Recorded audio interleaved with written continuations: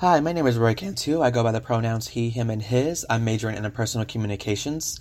I'll start with the article, Your brain tries to hijack every decision you make, but you can fight back. I agree with it when you get so into your head about little situations. You focus on things that pre-exist to you, but you don't notice everything else around you. Like, for example, when the article talks about the yoga class, the models who were laughing at her when she walked by, or the guy that smirked at her when she fell. She was so focused on those situations, she didn't even notice everyone else in the class who barely even noticed her. Basically, there's a lot more happening around us that we fail to acknowledge. For the article, publics globally want unbiased news coverage, but are divided on whether their news media deliver. I agree with this one due to the news media being biased. It talks about the most critical, as in Spain, Greece, South Korea, Lebanon, and Chile, where their news media don't do well on reporting the news fairly. I feel the news really focuses on what really goes on with their own country. I get we want to know what's happening with us, but at the same time, there's a whole nother world out there that are having more important issues going on. Another article, Why Social Media May Not Be So Good for Democracy, it talks about the social platforms possibly being bad for you. I can sort of agree to that. Facebook is mentioned as being fake news and only filtering out what it wants you to hear, which is creepy because you wouldn't think that a social platform as big and popular as Facebook would not share news that's important for us to know. After reading the article, it makes you question, how much am I really missing?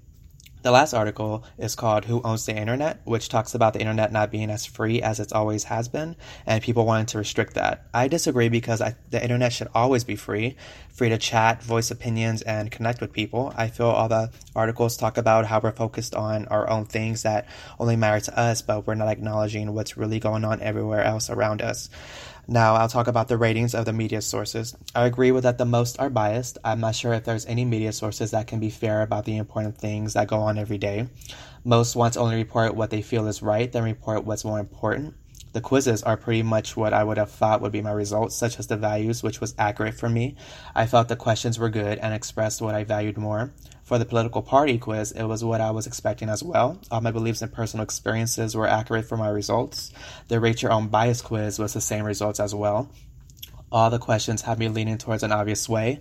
The Doc Yourself activity was interesting to experience. It's creepy that there's stuff on the internet about you that you didn't even know were there about you in the first place.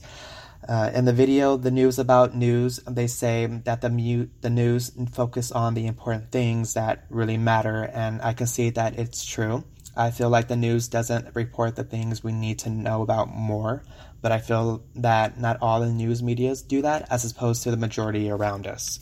Some don't have enough money to report the big things going on. In the video, Beware Online Filter Bubbles, they say that the media platforms such as Facebook hide important information, and knowing that they do, I can see that there may be some truth to that. Sometimes you hear about certain things from another source and wonder why you didn't see anything on the feedback about it.